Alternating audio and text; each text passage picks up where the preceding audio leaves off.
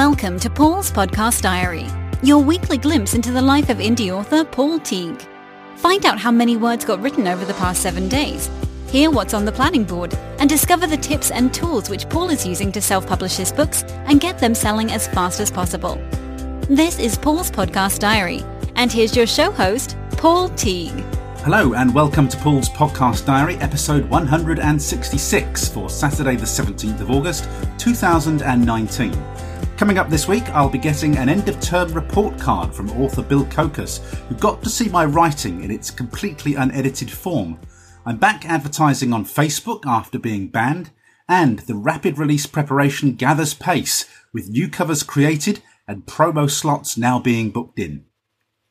Welcome to this week's Podcast Diary. A little bit unusual for me this week because I'm going to be telling you about things I'm going to do rather than things I've done.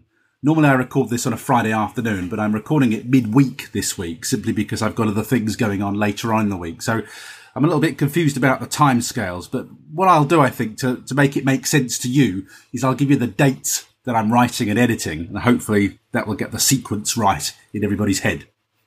So with that said, I'm on a writing break at the moment. I haven't done any writing since we last spoke, but I will be writing. By the time you listen to this, I will have written.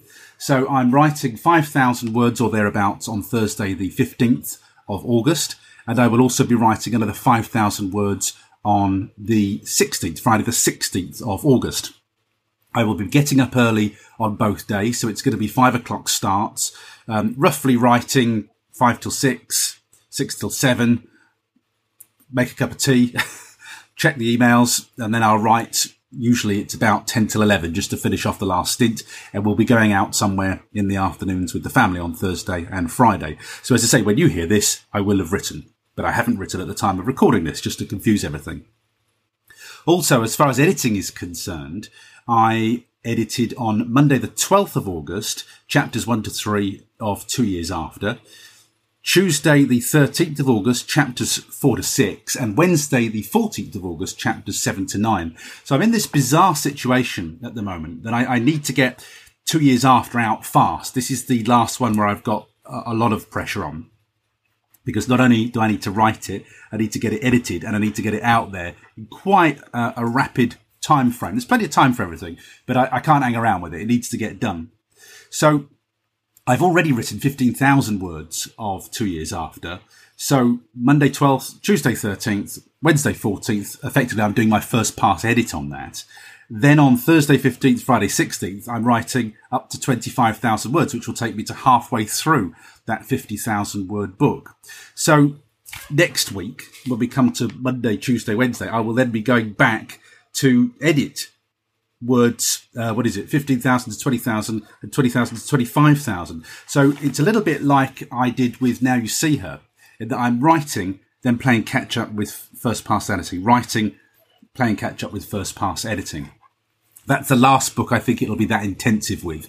I've got a little bit more wriggle room, a little bit more time with the other novels.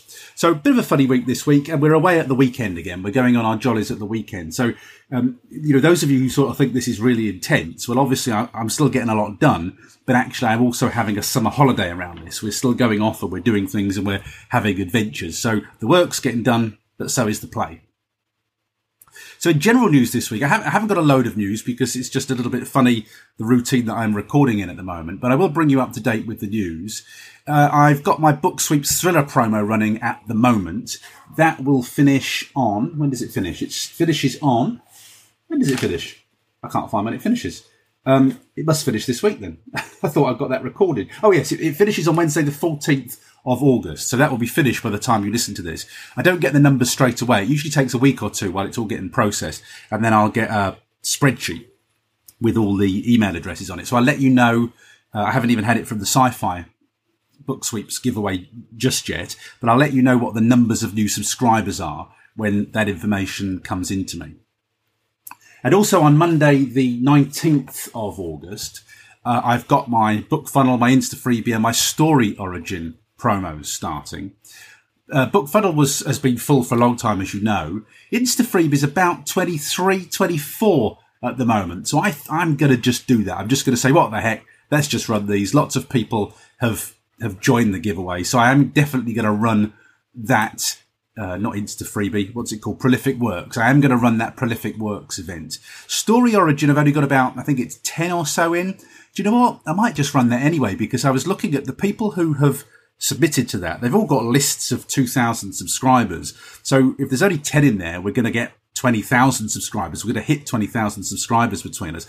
If I get 100 new subscribers from that, maybe 200, I'll be quite happy with that. So I think I might give Story Origin the benefit of the doubt and just say, what the heck, let's just do all three of these. Let's see what it brings in terms of new readers. I'll add those to my MailerLite list, and hopefully we'll boost it by 500, maybe more, if we're really lucky, across all the events that I'm doing. So I'm minded at the moment to run all those events, and I will let you know how we get on if I go ahead and do those. I'll let you know what the progress is and what the numbers are with those. Something I realised after I recorded last week's podcast episode, one of the things I said to you is that 20 Books in Edinburgh felt different this year. And it's fairly obvious why it felt different to me, I think. I said one of the things is that I felt a bit more intimidated by it this year.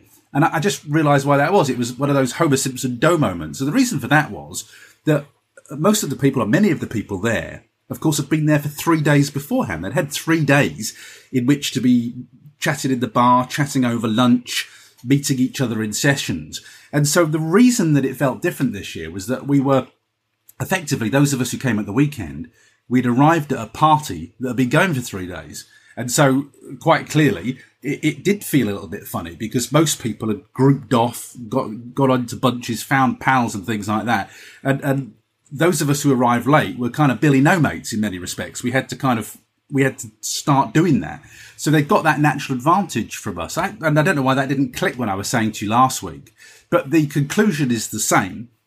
Obviously, it's harder to jump on a moving train than it is to jump on a train that's static. And it was jumping on a moving train because that moving train had been moving for 3 days when I arrived on the sort of Friday and started joining in things on the Saturday. The solution and the conclusion is still the same. I should have just gone to the whole thing. I should have been there for the 7 days. That's the conclusion. And it was the conclusion last week. So I just thought I'd throw that into the pot and mention it because I think it's worth knowing. It is much harder to attend an event where everybody has got to know each other and you're coming into that situation. I wanted to mention Publish Drive to you this week. I got a press release. I'm very impressed with Publish Drive in that they're, I'm not a big podcast. Clearly, I talk to a lot of very new authors. So I'm talking to authors, I guess, at quite an influential stage in that you don't come to the party ready-made. You haven't figured all this stuff out yet, or a lot of the listeners to this podcast are in that situation. So I guess it's a good stage for Publish Drive. But, I don't have the audience of, Mark Dawson or Joanna Penn. I've got a fraction of the audience that they have. So I'm very impressed that they reach out to me individually. They said they don't send me one of these round robin emails, but they reach out to me individually. They do me the courtesy of acknowledging that they've kind of checked out the podcast and they know that I'm talking about them. And that's really all you could expect from people. And they've sent me a personalised email with my own referral link in there. And basically they're just updating me on this Publish Drive Abacus service, the royalty splitting service for co-authors. Now, I'm really interested in this because I'm just about to launch collaborations with Adam Nichols and I'm just about to launch one with John and James Evans. And what this allows me to do, rather than me running blind and getting royalties on a retrospective basis, what this will allow me to do is to see my money, see the money as it comes in, to know what I'm earning. That will allow me to budget. That's really important to me. And I was delighted to see that with this latest press release, and I can't get in it yet because I don't own the book. So I'm waiting for Adam. I'm waiting for John and James. They need to actually upload the book and I don't think they're quite ready yet. I think Adam's just about on the point of uploading it. In which case, when he uploads it, he can sort of bring it into Publish Drive and then he can invite me to share it. So I think that's the process. So I can't actually get in there yet to see this and have a play. But Adam has said, yeah, that's fine. We'll do that. And John and James, I know, are also minded to do it. But what it allows us to do, this is very clever. This is one of the things I asked Kinga to do when we were chatting for this podcast is, as far as I understand, it allows you to manually add financial elements. Now, if they've done that, and I say I can't wait to get my hands on it, it not only does it give you the royalties, but it would also allow me to say, I've spent £100 on Facebook ads, and obviously we need to half that cost. And maybe I spent £30 on Amazon ads, and we need to half that cost. So as far as I understand it from the press release at the moment, you can not only split your kind of royalties, but you can also deduct amounts, shared amounts. So it gives kind of a running total, and you can then pay the balance to your collaborator. Now, if Publish Drive have managed to do that, they really have hit the holy grail of a collaborative piece of software. I think that's just amazing. So at the moment, I'm just having to go off press release information. When I get my mitts on Abacus, will be one of the first authors to get in there as collaborators. I will let you know how it goes, how it works, and I might even make a little video about it and put it on YouTube just to so you can see how it works. But the pricing for this service is just $2.99 per title per month. Now, to me, and this is why I've been recommending it to Adam and John and James, is the amount of time you're going to spend messing around accounting with this stuff. If you do it in your, your book report, it's just a lot of messing around. And as you get more collaborators and more books, the whole thing gets really complicated. So to me, $2.99 per title per month is not a lot of money to pay to have all of this done and for complete transparency in the collaboration process. So I'm really interested in Abacus. I've put a referral link, my referral link on the resources page if you want to check it out. And as you know, listening to this podcast, I already like using Publish Drive to list my books on Google Play and to list the books wide in lots of foreign territories. So I'm a big fan of Publish Drive, and I'm very interested in this Abacus system that they've got. I'll let you know the minute that the books are listed, our collaborative books are listed, I'm in there. I'll let you know how it's going and what it looks like. I've put my referral link on the resources page. If you use that referral link, it doesn't cost you anything more, but it does give me a kickback. I don't even know what the kickback is, to be honest with you. It gives me a referral fee, and that, of course, helps to support this podcast. I just wanted to mention a couple of other podcasts to this week, because I've been doing some listening and I've heard some good stuff. I'm pretty sure, but I just wanted to be certain that I've mentioned that Claire Sager is back with Confessions of a First-Time Author. I've gone all the way, it was quite a long episode catching up, and I've gone all the way through that episode now. And I have to say that I enjoy hearing Claire's news, but I really enjoy Claire's tips. I think this is the thing about podcasts, is that whoever you are and wherever you are in your writing career, you will always learn stuff from other people. And I really enjoy Claire's tips. I get a lot of value from the tips that she gets, as well as obviously listening to her thoughts and her processes about publishing her books. So Claire Sager, Confessions of a First-Time Author podcast, that's back. Make sure it's in your podcast feed, your stream. I also mentioned Dan Wilcox last week. I saw Claire and Dan at 20 Books in Edinburgh. And Dan's podcast is called Great Writers Share. And I just wanted to recommend that this week because I think that's the best interview I've heard with Michael Anderle of 20 Books fame. And I can't tell you why I think it's the best interview. I just felt like it was more information packed. Maybe it was the questions that Dan was asking, but I really enjoyed it. It's a long sort of 1 hour interview with Michael. Maybe it's just that Dan's brought it up to date. Maybe it's just that I haven't heard an interview with Michael recently since he's got into seven figures. But I really enjoyed it. So I highly recommend that interview to you, and Dan's podcast, of course. And I was very pleased to see that Alyssa Grosso is back with her Awkward Author podcast. That appeared in my feed this week. It just popped up when I was refreshing it. And I thought, oh, lovely, she's back after the summer break. I had expected that to be September, Alyssa, so I was very happy to see you back. And Alyssa does these author income reports. And I really recommend these to you because they're very gritty. I think in the last month, her last income report, it was about $46, I think.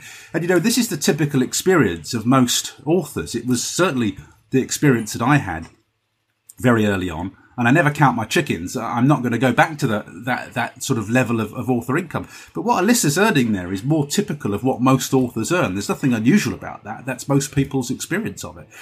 So I think that if you're at that stage, and Alyssa is an experienced writer, she's been traditionally published, and she also makes a living online selling other things on Amazon. So it's really just this author bit that she's trying to crack. She's very honest about it. Again, I enjoy hearing about her writing struggles and breakthroughs. But those income reports are really good. And if you're unhappy with what you're earning, if you just think, oh, am I the only one who's not earning more than $100 a month? Then do listen to Alyssa's podcast because I think you'll get a lot of reassurance from that. And Alyssa's doing, lots of things. She's doing all the right things. She's following best practice. And she's writing a trilogy at the moment. I think probably she's writing that trilogy because she's realised that you kind of need a trilogy or a series to break through those numbers, because then you can start advertising on BookBub and Free Booksy and Bargain Booksy. And when you've got a series of 3, you can make money from that. And so, you can get that whole progress in Alyssa's podcast. So I highly recommend it to you. 3 podcasts there. Add them to your podcast feed. I'm sure you will enjoy them. The kind of pace of the rapid re-release preparation is continuing. Now I've got all my covers from Stuart Bache. If you recall, and you would be forgiven for forgetting a lot of the detail of this stuff, I have created 2 new box sets within the books that I'm writing and bringing together. So I've got a box set which is going to have female protagonists, and I'm writing the last book of that box set with 2 years after at the moment. And also I've got a box set of titles that are just psychological thrillers with a lot of action and adventure in them. And I've got the box set 3D covers, which I ordered on Fiverr this week, and they cost me about £10.50 to get these lovely box set graphics done. So I've grouped together Friends Who Lie, No More Secrets, and 2 Years After as a box set, because they are female protagonist stories. I've also boxed together Dead of Night, One Last Chance, and So Many Lies, because they are the action adventure stories. And I've got these lovely, really high quality, beautiful 3D covers. And so obviously I will launch the books individually, and then at some point in the rapid release sequence, I'll launch the box sets as well. And so I've now got the graphics ready for those. That's another job done, another tick box completed. We're just moving on constantly with all of this stuff. The other thing that I've done this week is I'm back advertising on Facebook. Now, you might recall a couple of weeks ago, I told you that I'd got a fix, or what I hoped was going to be a fix, for being able to advertise on Facebook. And a podcast listener, and please forgive me, I couldn't find the message, because I get messages on Twitter, and I get them via email, and I get them via comments on the blog, and I get them directly through Facebook. I sometimes know I've had a message, I can't find where the message came from. So forgive me if you are the podcast listener who mentioned this to me. But the technique that I've used is that I'm on Business Manager, because I manage lots of different accounts. I manage a corporate account too. And because I have access to Business Manager, I have simply set up with a new payment card and new Facebook pages, a new account, a brand new account. And that's what I'm advertising on. So this is the workaround for when you've got an account that's banned. So I've now got 2 new Facebook pages. One is called Great Sci-Fi Reads. The other's called Great Thriller Reads. And there's nothing on those pages at all. I'm not making any attempt to put any content on them at all. They are simply created as a page to map my Facebook adverts to. I have a brand new card. I'm using a Revolut card that I happen to have that I used for cryptos and foreign exchange. That's a card I've never put on Facebook before. So I've used a Revolut card, a card that hasn't been listed previously on Facebook to pay the bills. And I started slowly at first promoting The Secret Bunker. And then I thought, well, do you know what? I need to test this. I need to see whether I'm going to get banned again, whether the book's going to get flagged. So I've been also sending sales traffic this week to Don't Tell Meg as well. And I held my breath when I was sending traffic to Don't Tell Meg. So I've got my phone with me now. I'm just going to tell you how many clicks I've had this week and what I'm paying for them at the moment. And actually, I actually find it easier these days to read my data off the mobile app. So I use the Facebook Ads app on my mobile phone. And I have to say, I find it an awful lot easier to navigate, just to get that quick response to which ad's performing best, how many link clicks have I had, what's my cost per click. So I can tell you that for Don't Tell Meg so far, I've spent £14.65, and I'm just testing these. Oh, by the way, I'm using the images that I created on BookBrush last week. So I'm using the Facebook-sized images that I used on BookBrush as my promo images for Don't Tell Meg. So these are these lovely 3D images of my book on e-readers and on book covers. If you want to have a look at the demonstration that I gave you, look at episode 165 to look at the kind of graphics that I'm using in these adverts. So I'm using BookBrush adverts, £14.65 spent on thrillers. I've had 124 link clicks for that, and I'm paying 12 pence per link click on Facebook at the moment. Let me just go to my sci-fi reads. Just excuse me while I navigate through the app. Where are my sci-fis? Great sci-fi reads. So with The Secret Bunker, I've spent £18.70. I've had 151 link clicks, and I'm also paying 12 pence per link click there. And I'm sending people directly to my sales pages on Amazon. One of those goes to amazon.co.uk. The other is going to amazon.com. Now, if you recall, I'm modelling all of this on Adam Nichols' interview that I did. If you want to listen to Adam Nichols' interview, make sure you catch the second interview, because that's where we dig deep into rapid release strategies. But if you listen to that interview with Adam, what he said is that he wasn't getting any kind of sales. He wasn't making any remarkable money right into weeks 5 and week 6 of his rapid release. It just felt like normal. A little bit of money coming in, but not very much. Nothing really was happening. But during that time, he was sending traffic to his Amazon page, and that book was Amazon exclusive at the time. And so he was paying for Facebook traffic, but he wasn't really seeing a return on his results. And he thought, if you listen to why he thinks he did well, he said he thinks it was because he was just sending so much traffic to the Amazon page, whether it was converting into sales or not. Now, I can tell you that whenever I run Facebook ads, and I'm not really doing a brilliant job of tracking this, so I know that to track your Facebook ads, really, you should use an Amazon affiliate link with a tracker code in it so that you can see what you're selling and what referrals came from. But at the moment, frankly, I just want to get the money running on a new card. I want to get some traffic and some adverts running on these ads just to make sure it's all good to go when I start the rapid release. So I'm not doing anything technical. I've just written off £21, one for a sci-fi ad and £21 for a thriller ad. And all I want to do is pay the bills, get the traffic going, get approved, make sure there's nothing going to come and bite me. I'm not going to get flagged. I'm just testing that account. But I can tell you that I am making more sales with both of those books. There's a correlation between I'm advertising and I'm making more sales. But what I can't do, it might just be the way the wind's blowing this week. For all I know, it might be nothing to do with Facebook. But I'm definitely making more sales as a result of that. And the bottom line is I go back to what Adam said. I'm trying to replicate what Adam did. Clearly, I need to dig into this and I need to try and make more sales from the Facebook ads. But in terms of traffic and the web traffic and the cost of that web traffic, I'm paying 12 pence per link click to send somebody to my Amazon sales page. And so that's not an astronomical amount to be paying there. And I'm quite happy with that because I'm sending people based on authors, Harlan Coburn's, Linwood Barclay's, the sort of people who would read those books. So I'm not unhappy at that click cost. Clearly, later on, I need to be digging a little bit deeper into this to make sure that I'm not wasting my money. But I take you back to what Adam said. He reckons that so long as he was sending traffic to those Amazon sales pages, that was one of the factors that contributed to his success. Now, apparently, I was delighted to hear. Now, again, apologies if you were the person who sent me this and I've forgotten who sent me it. But somebody sent me a blog post titled, "Why are so many Facebook ad accounts getting shut down?" I do apologise. I get sent so many notes during the week. Because I'm a little bit disorganised, we've been away this week, I'm not as on top of this stuff as I normally would be. Thank you if you're the person who sent me that link. But I've given that episode a link, listen to, and I've put it on the show notes for this week. But it's basically a guy called Rick Mulready, who I've never heard of before. But the podcast just goes into detail about why people's ad accounts are getting banned.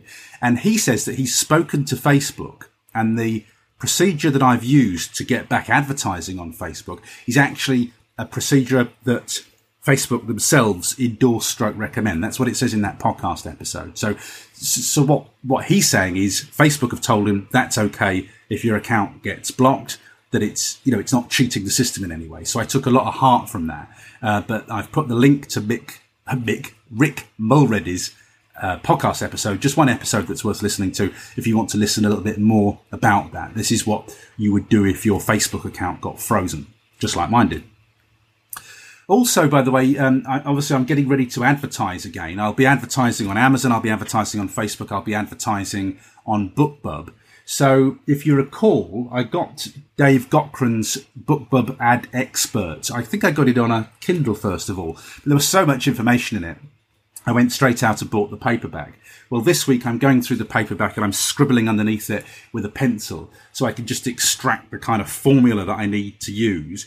And I'm intending to, well, hopefully, by next week, I should be running some test ads as per Dave Cochrane's guidance. And again, just like the Facebook ads, that's me just warming up for rapid release. So I can find the authors that work for me in my genre. And then when I'm releasing new books and they're priced down at 99 pence for the week of launch, I can start to send some traffic to those through BookBub. So this is all gearing up for rapid release. Now, at the moment, I've just been shuffling my promo budgets around a little bit. And remember, I have accounted for zero income.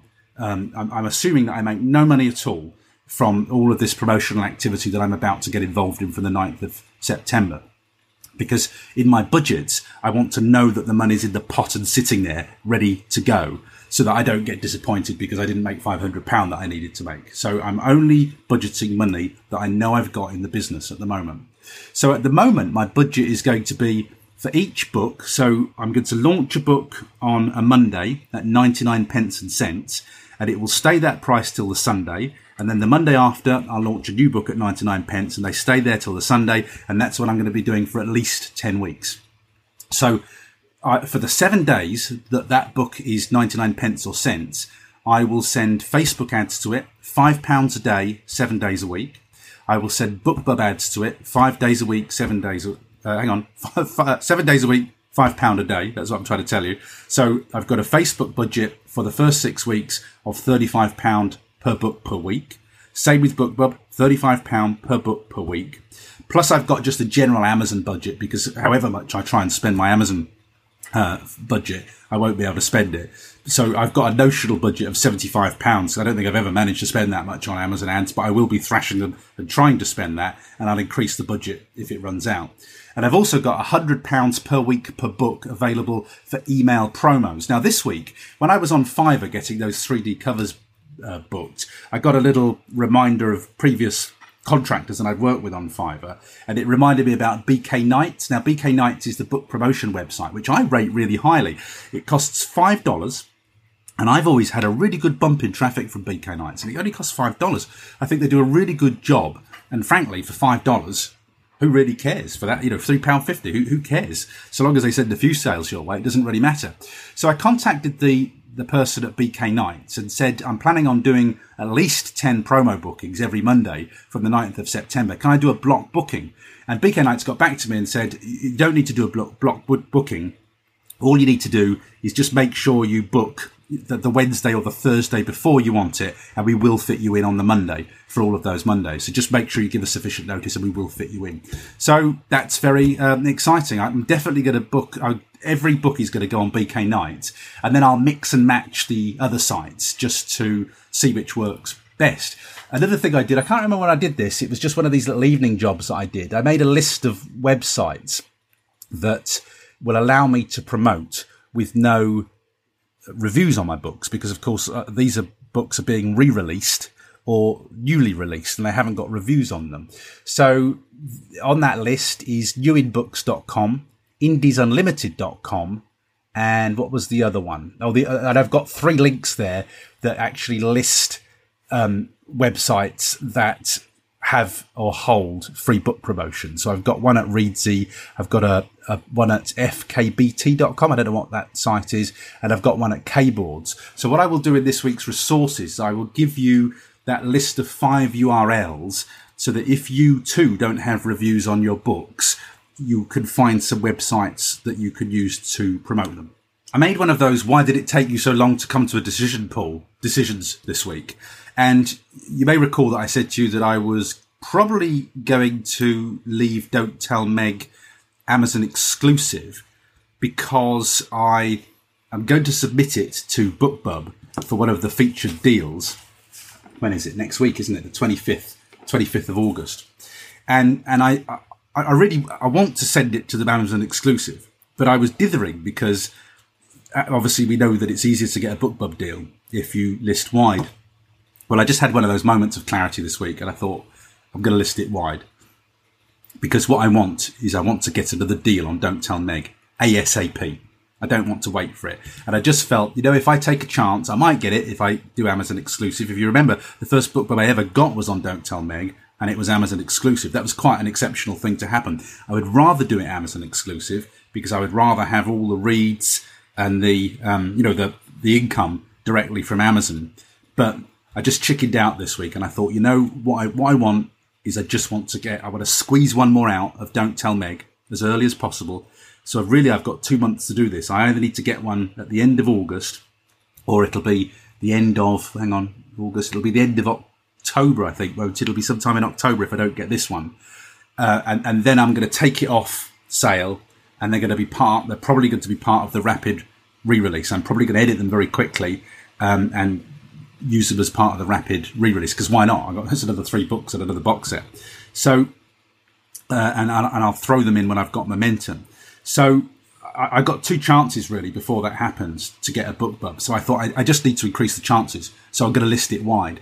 I'll list it wide, submit to BookBub twice, take it off wide again, make it KDP Select, and then they will at some point become part of my rapid re-release. Now, what I'm not sure, I'm going to share all of this with you, by the way, when I get to Saturday the 7th of September, when I get to that episode, I'm going to do a special rapid release update. And I'm going to share with you a spreadsheet that I'm using to plan all this out so that you can see at a glance everything I've got to do over the weeks with this rapid re-release. I'm telling you, it's going to make you tired when you see it. I've got all the dates in there when everything has to be done. So it's just like a little rapid release checklist. And I'll share that with you. You'll be able to get the link for it on Saturday the 7th of September. But when you look at that spreadsheet, you'll see that when we get to week 10, I have a potential fork in strategy. Either from week 10, I can start to launch Left 4 Dead, then the next 2 books in the Morecambe Bay strategy, which I will then at that point launch 28 days apart. Or I will bring in the Don't Tell Meg trilogy, I'll leave the Morecambe Bay trilogy, and I'll carry on with the weekly launches. So from week 10, I'll do Don't Tell Meg. The Monday after, I'll do The Murder Place. The Monday after that, I'll do The Forgotten Children. The Monday after that, I'll do the box set. And the Monday after that, I would launch Left 4 Dead. And then 28 days after that, Morecambe Bay 2. 28 days after that, Morecambe Bay 3. So I've got forks there, and I will decide what to do nearer the time. So this is why I'm talking to you about Don't Tell Meg. I want to get a BookBub. I want to get that income in, if I can, because I know that's going to be great for income. It'll also give me a bump on Amazon, but to be safer, to increase my chances of getting a BookBub sooner rather than later, I'm not going to sail close to the wind. I'm not going to submit it Amazon exclusive, even though I might get lucky. I'm just going to list it wide. I'm just going to go with what works and what we know works. Course of less resistance, because I want that money in if I can get a Don't Tell Meg BookBub in. So I've got 2 months to have a crack at that, and then I have to take them off sale and factor them back into my rapid release. So I'll be doing that throughout this week, by the way, just to make sure that those books are listed wide again. Okay, quite a lot of activity on social media this week. And I just want to mention Pip Reed. Pip was getting excited about this tech podcast episode that I'm doing. So today you're going to hear Bill Kokus doing a review, giving you a review, an end-of-term report on my writing. Then next week, Julie Cordiner, I've recorded with Julie. She's going to give you a breakdown. She's going to give me feedback on my writing, tell me the good, the bad, and the ugly of that. The week after that, on the 31st of August, I'm going to do my tech toolkit for indie authors. And I had Pip Reed in mind when I announced that, because I know Pip has told me before that she likes to hear me geeking on about WordPress websites and things like that. And that episode is recorded already, by the way. But Pip just dropped me a couple of notes about some of the things that she uses in her business. And a couple of them I hadn't heard of before. So what I'm going to do is I'm going to put Pip's links, the links that she sent me, I'm going to put them on the resources page for episode 166. But she mentions a couple of things here that I haven't tried before. Something called Bookow. So book with OW at the end, Bookow, which is a free ISBN generator to create ISBN barcodes for KDP print books. So that was interesting. Now, that got me thinking. I haven't had a look at this yet, but it got me thinking. I thought that when you did a KDP print book, that KDP put the barcode on. But I know things are different around the world. But my books get a KDP barcode on. So I'm not quite sure how you would use that, but I will share it anyway, because Pip says these ISBNs normally cost £25 each through Bowker, but you can get them free through this site. So this might be something to do with different arrangements in different parts of the world.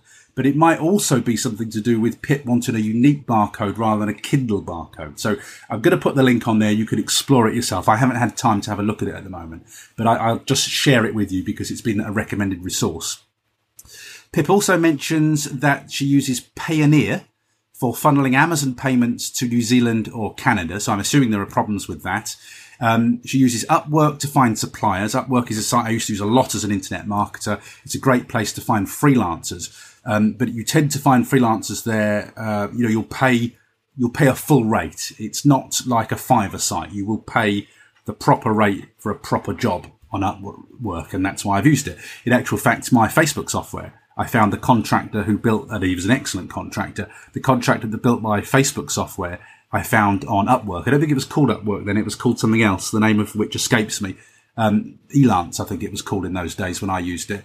But I have used it a lot in the past. Google Drive for file sharing, Adobe DC for PDF editing, which is a very handy thing to do if you might want to mark up and change a PDF. Photoshop, I would say we don't need Photoshop anymore. Use Canva or BookBrush. For some specialist items, you need to use Photoshop, but I've got Photoshop and I'm trained in Photoshop at the BBC. I don't use it anymore, only very reluctantly. Pip also mentioned something called Backblaze, which I've not heard of before, for computer backup, and also something called Sendowl, which is a website e-commerce site for file delivery and payment gateways, Stripe and PayPal. Now, I use PayHip for that. And the thing is that because we're all over the world, we all have different rules and regs. So in the UK, I have to pay something called VAT MOS, when I sell digital goods. So I use PayHip to deliver digital versions of my books and PayHip manage the VAT.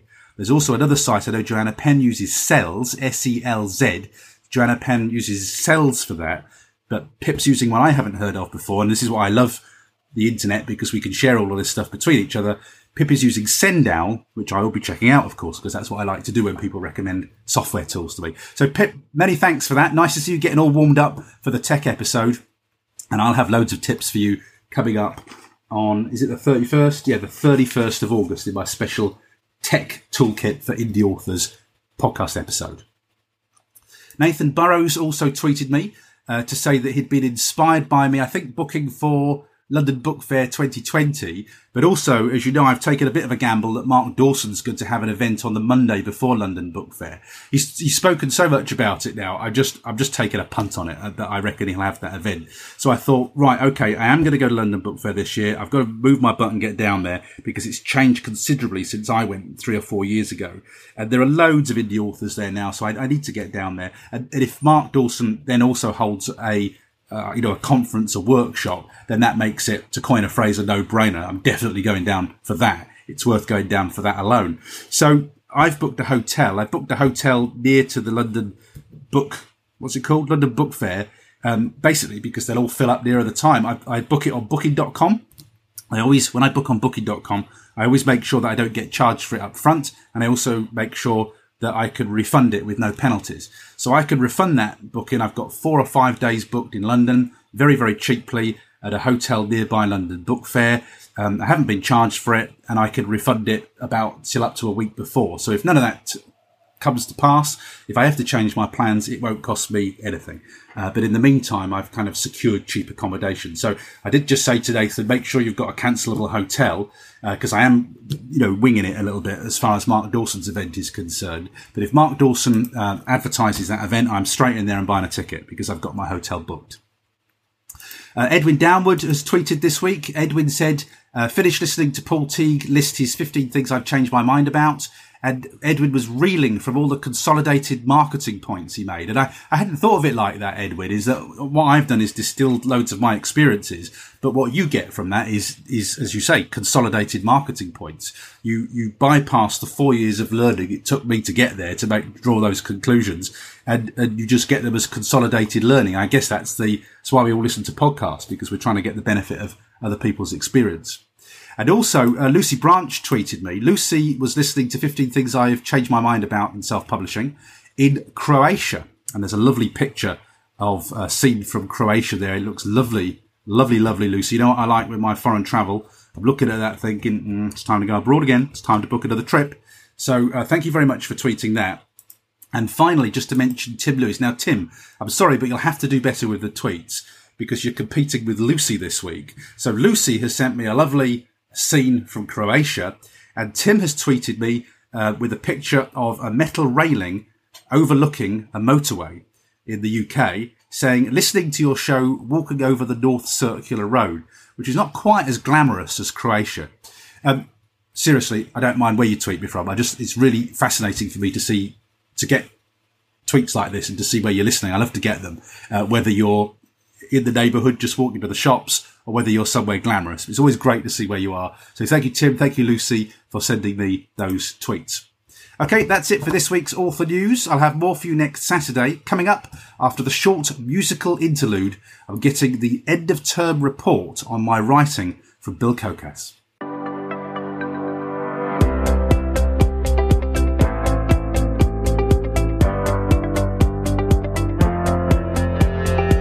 And so now it's time for this week's special interview for the podcast.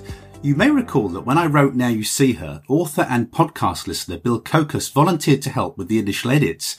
Now, Bill's job was to check on my US language and references to make sure that I didn't make any mess-ups in my writing. Bill soon found that he was doing an edit on my work. He was actually making corrections, and I was fine with that. And he did a great job of it too. He helped me to get that initial story tightened up and ready to go to Julie Cordiner, who's editing the book for me. This is an interview I recorded with Bill to find out the good, the bad, and the ugly about my writing. I started by asking him how he found the experience of editing my book. It was very interesting and unsettling because I hadn't read anybody else's work at that stage. Like I had my own. Now, I'm in a writer's group that I should have mentioned. We meet twice a month, so I do get to see the first drafts of other writers, but it's not on a continual basis with one work like it was with you. And because you had such a rigorous schedule, I was able to stay with the thread of the story. A lot of times in writer's group, when I'll get a submission, we take turns. So somebody will submit a chapter, you'll read it, you'll critique it, and then it'll be 4 months before you get another chapter, and you've forgotten all about it. Whereas with your story, it was every few days, and I could stay on track. I didn't have to really refer back to the previous work to know where I was. Everything kind of moved forward, and I could stay with the story. And because of that, I was able to focus on the craft and the logic of the story. And that's where I know I know I overstepped my bounds a little bit, but you said it was okay. I was originally only supposed to be looking for Americanisms or Britishisms and converting them to Americanisms, but I couldn't help myself because I have learned so much. There's this big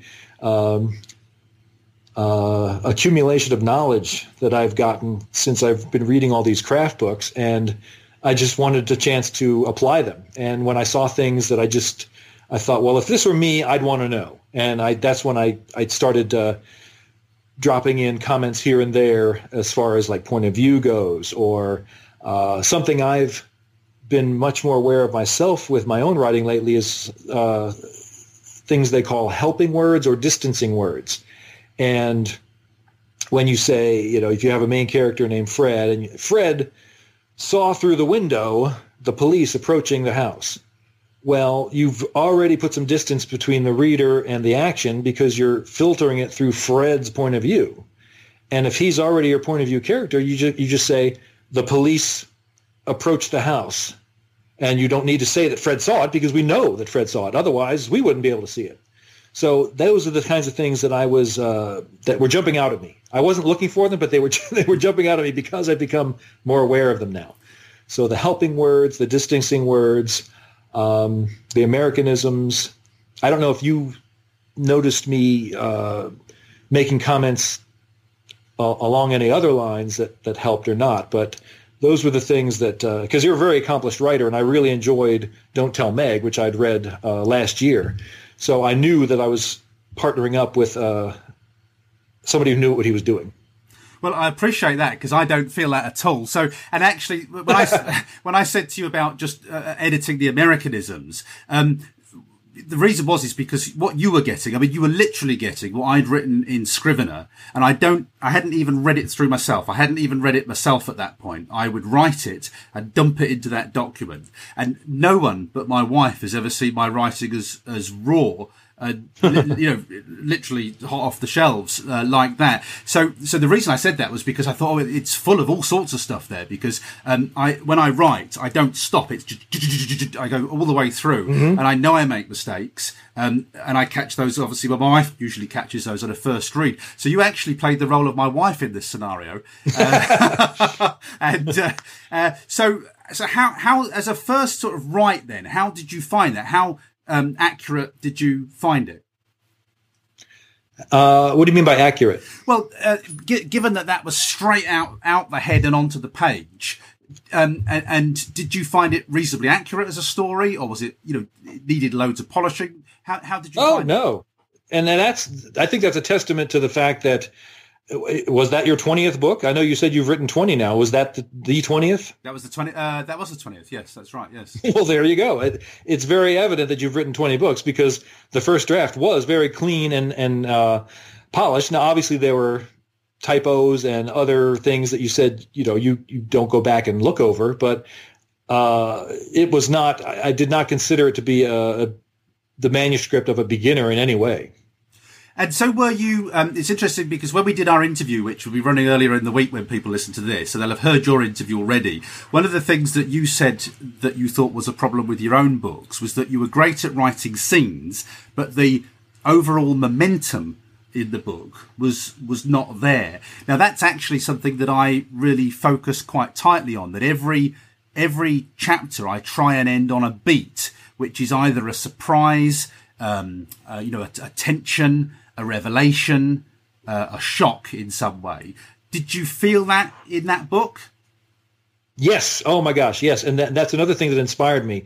And it dovetails into something I'd read recently or heard on a podcast. I don't remember, but as a way of maintaining suspense, when you get to the end of a scene and something is about to happen, don't let it happen. Yes. Let it happen in the next scene. And you did that masterfully, particularly with between the very your second to last submission and the last submission, when your character was hanging upside down by his seatbelt, and you literally kept me on the edge of my seat because I was waiting to see what would happen and how he could get himself out of that. So I'm going to start becoming more aware of that myself. When you have something and you know how you want it to end, you know how you want it to resolve, but just don't resolve it and wait till the next scene or the next chapter. It makes perfect sense. Great. Oh, well, I'm pleased it's been a useful experience for you too. Now, I became really quite self-conscious of some really annoying habits on my part. So in this book, Bill, I've never been as aware of me misusing hyphens, either omitting them or adding them when they don't need. I have to admit, I haven't got a clue, and I just felt really sorry for you. You did so much work with hyphens. So what were my kind of, and the whole point of this is just tell me it. Don't hold back. What are my real foibles as a writer? What do I got to get right or work on there? Well, I had mentioned the helping words and the distancing words, and I think you mentioned that one of your editors also said you had an issue with commas, and you couldn't remember if it was too seldom or too often. Yes. I will say it's too seldom. Okay. Because I found myself inserting commas here and there, and really I use commas, or I try to see if a comma will improve the clarity or the way a sentence reads out loud, and that's the basis by which I include them. So I don't like using them arbitrarily, but if it feels like there's a pause needed or that will increase the clarity of a particular sentence, I'll put it in there. I'm not one to shy away from commas, so I did notice that I would probably use them more than you use them, and you may decide to use them where I've suggested or not, because a lot of them are optional. Now, funnily enough, I don't subscribe to the Oxford comma, at least not yet. I've been resisting because that's what they taught us in journalism school, that when you have a list, you do not put a comma after the last item or after the second to last item in a list. But I see that it's kind of making a resurgence. But I leave all that stuff to an editor, to be honest with you. I mean, I'm not good at grammar. I know I'm not good at grammar. And interestingly, I was explaining to Julie Cordner, who I'm also going to interview, by the way, to get her feedback, because she's editing it right now, as if you want, inverted commas, a formal editor. She's doing the formal edit on it. Right. And I did say to her that I don't know whether this works with you as well, because you're writing scripts to be read. I write very much how I would talk and say it, and so I use punctuation to help me to read something, not necessarily in the correct way. I use punctuation differently, and that's a habit from working on the radio. In that, when I used to read a script, I used to put marks and pauses and lines in it, right? So I could pick up a script and read it and deliver it properly. That was the purpose of that punctuation for me. Whereas now, of course, I have to be more formal. And I've just picked up so many bad habits. Is that something you do in your writing? Because you are generally writing to be read, aren't you? I'd say about half the time. Yeah, it would be in a video or be recorded in some way. But the rest of it is online or in print. But I still have to think of how it sounds out loud. I mean, even when you read something to yourself in your head, you still hear it. You're still vocalizing in your head. So I wanted to have the same ring on the page. Now, I haven't gotten to the point of recording audiobooks, and I don't know if you have either, but the more I've read about that, I understand that there could be a whole nother layer of editing that you need to jump into at that point, because things that read well to the eye don't always sound good to the ear. Yeah, you see, I always think, I was told by I did do an audiobook, and I was told by the guy who did it for me that it read really easily, which I would expect it to do as somebody who's worked in radio for years. I would expect it to be an instant read, which he pretty well said it was. He said it was a really easy read from his point of view. So that makes sense. Yeah, so I hopefully, when I'm not into audiobooks in a huge way. That was really just a one-off test for me. But hopefully they would be easy to read with short breaths and things like that in them all the time. A couple of things I want to ask you about also is dialogue. How you felt the dialogue worked in that book. Now, there was very natural, good dialogue. The characters played off of one another. It felt like the responses were genuine and not something that not words that you were putting in a character's mouth because you wanted them to be there. It felt like they were prompted by what the previous character said. So I think your dialogue is natural and it flows. Two things I would point out that I didn't really get into in the book, but since you're asking. No, I want to know this. Yeah, this is good. Since you're asking, I could use a little more physical description of the characters and this isn't to do with dialogue, but it would help me envision them better when they're interacting with each other. And maybe you did it up front and then thought that we'd have enough to go with. But I don't mind being reminded occasionally of a character's physical mannerisms, or if they've got a tic, as they call them, something to distinguish them, to set them apart from each other. When you can do it in an organic way. So that's the thing. It's better not to do it than to do it in a way that sticks out. And I've read things like, she brushed her red hair behind her ear. Oh, yes. And took a look in the mirror, like, no. That's not organic. But if there is a way to work it in organically, I could use a little more physical description. And then you had one character, Bianca, who was a teenager. And if you did a solo edit pass all the way through the book, just to focus on her language, I would recommend that to get her speaking more like a contemporary teenager, albeit a mature one. But I had every once in a while I had the feeling, and I think I did note this a couple times, that she almost sounded too much like an adult in certain areas, and had phrases that I don't know that somebody her age would be using. Yeah, that's really interesting. So let me talk about description, because this is interesting. And you've raised an interesting point.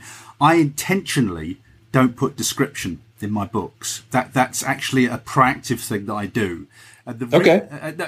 It's up for discussion. But And that therefore I noticed something that was intentional. Yes, and the reason I don't do that is, and this again comes back to radio, is that when I was on the radio and people would meet me and they were used to my voice, it's the same with the podcast actually.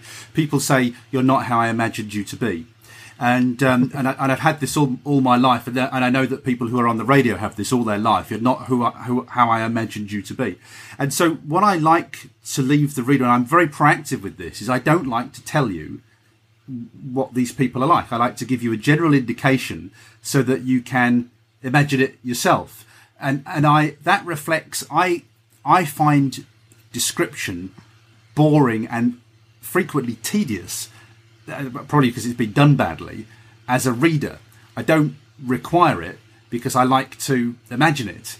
And so I am very sparse on description. So, but it's interesting that you say that, because Helen Fazal will say a bit more description here sometimes, in the notes. And if she says it, I'll do it. I do add a bit of description, but no, that's interesting. I'm very sparse on description, and I know it, and I do it intentionally. But it's interesting that you say that. And with Bianca, interestingly, with your changes that you made, Bill, I think I virtually did every change, but about 2 of them. And usually, if I don't accept a change, and this is the same with Helen Fazal, it's only because it's stylistic. So Helen will sometimes say to me in my chapter breaks, "Do you need a break here?" And I will ignore that because yes, I do, because I've written it intentionally, because I don't like long chapters. I like short, sharp, punchy chapters. So it's stylistic at that point. So no, I probably don't need it, but I don't care because that's how I'm writing the book. So it's not it's just stylistic. It's just my style. So and with Bianca, I made all the changes you suggested. I made. With that, so okay. I think I'm very very easy to steer, because I really enjoyed you going through that book, and I just accepted everything. You can't see it in the document, but what you'll probably in the document you see, where everything's been ticked with the I just go through them and tick them and change them in my document. I went through everything and changed everything, and I've accepted pretty well all of them, to be honest with you. So I thought it was a really good edit. I thoroughly appreciate it. It was I enjoyed the process as well. So what do you do at that point? Do you export it back to Word and import it back into Scrivener? So I have 2 screens on my PC. I had you on Drive on my right hand screen, and I had my Scrivener script. And what I do with Scrivener is I always keep the draft. So in Scrivener I had the first draft written, which is what got dumped into Drive for you. I then right clicked and duplicated it, and that became version 2. And version 2, I worked through meticulously every change that you made. So I worked through all of your changes in isolation, and where I agreed with them, which was all the time pretty well, I made them in Scrivener. And then I read it through for continuity myself and made changes, because remember, I hadn't read it through yet. So I made your changes, which were generally technical changes, and then I read it through myself to make sure I was happy with it. And then at that point, it then goes to Julie Cordner, because that's 2 of us been over it. And and now I'm waiting for Julie to do her inverted commas proper edit on it. But I felt that your edit was a really tight edit. It felt like it was pretty good by the time you and I'd been through it. I don't know how you feel. Well, I would agree. I think it was definitely by the time you went back behind me, I would say that's definitely ready to ship out to a formal editor, so to speak. The other thing I wanted to ask, but again, this is a craft thing, and again, because you've had unique access to my work that no one else has ever had before except my wife, so it has been a little bit, I was a little bit nervous about it and felt a little bit exposed with it. So this is great feedback for me. It's really interesting for me. Obviously, the part of a thriller is that I keep you, in suspense until the end, and then I try to release the information, the kind of whodunit, the surprise, the twist, until as late as I possibly can. I think I got to the penultimate chapter almost with this one. Yes, you succeeded. And I said, I don't know what's going to happen, so let me know as soon as you can. So I did succeed in that, did I? Because I always want that moment. Now, it's him. And had that been foreshadowed correctly is the other thing. As far as, in my mind, everything, well, like they said, surprising but inevitable. You know that phrase. So I once you explained it all, I could see it coming, but at the same time, like, oh yeah, you had that reaction that it had been properly set up, but you just didn't understand where the payoff was, how the payoff was going to work itself out.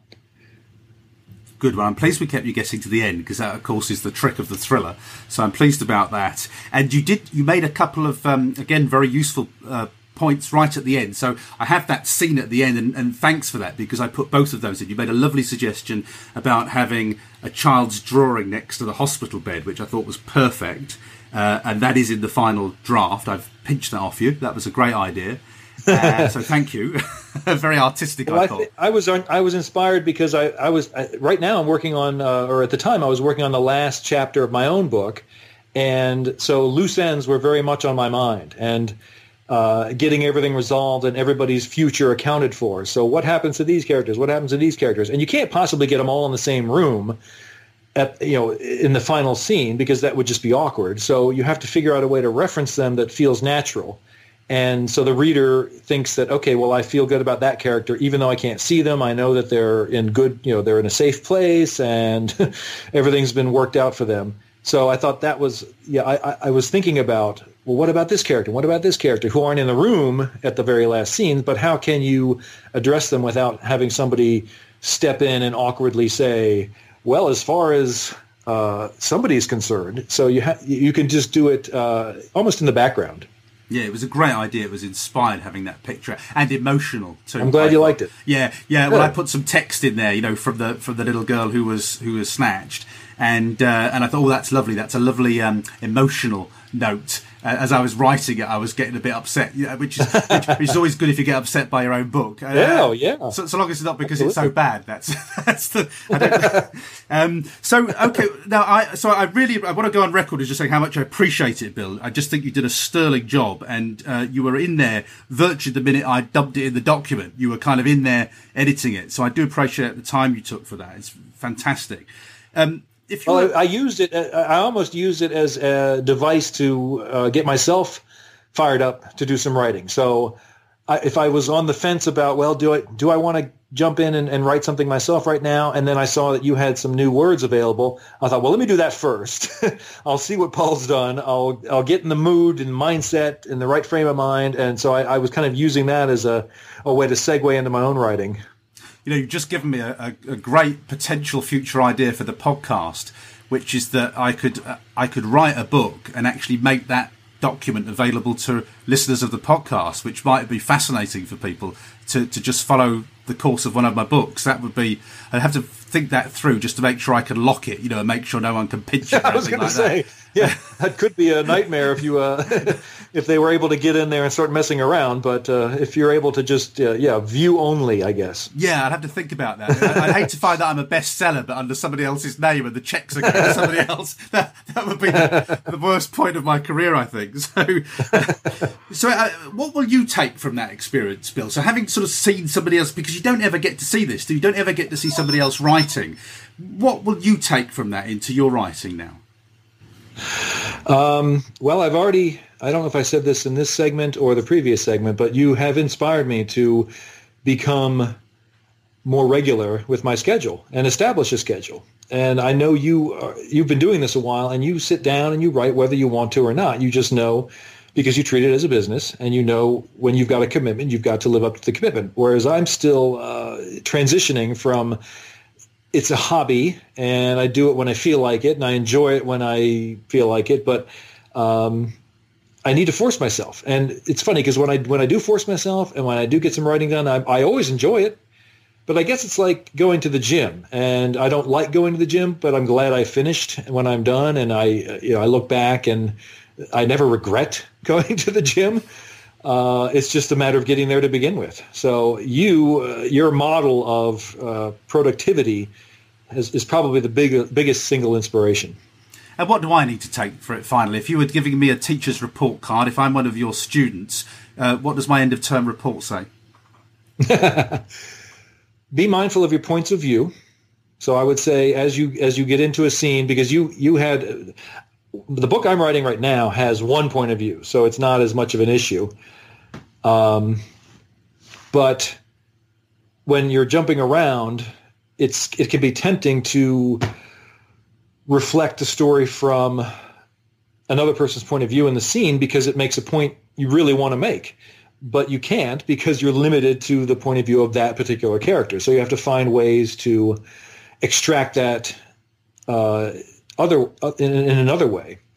So that was probably the one thing I'd say that you could bring into each scene is the sense of immediacy for the point of view character as you're getting into it, to know exactly what they want and exactly how they plan to go about getting it. And of course, they're not going to succeed, or if they do, there's going to be a price to pay. But it's just that, just being in the head of that character right off the bat and feeling the urgency that they feel. That was Bill Kokas speaking to me about his experiences editing the very first draft of my book, Now You See Her. That's it for this week. Thanks ever so much for listening to the show. I hope you enjoyed the slightly different format. I'll be back with another Paul's Podcast Diary next Saturday. Until then, have a great week of writing, editing, whatever it is you're doing in your indie author business. Bye-bye for now. Thanks for listening to Paul's Podcast Diary. Make sure you subscribe to the podcast feed to hear next week's update and find out how many words get produced over the next 7 days. Until then, we hope you have a great week of writing.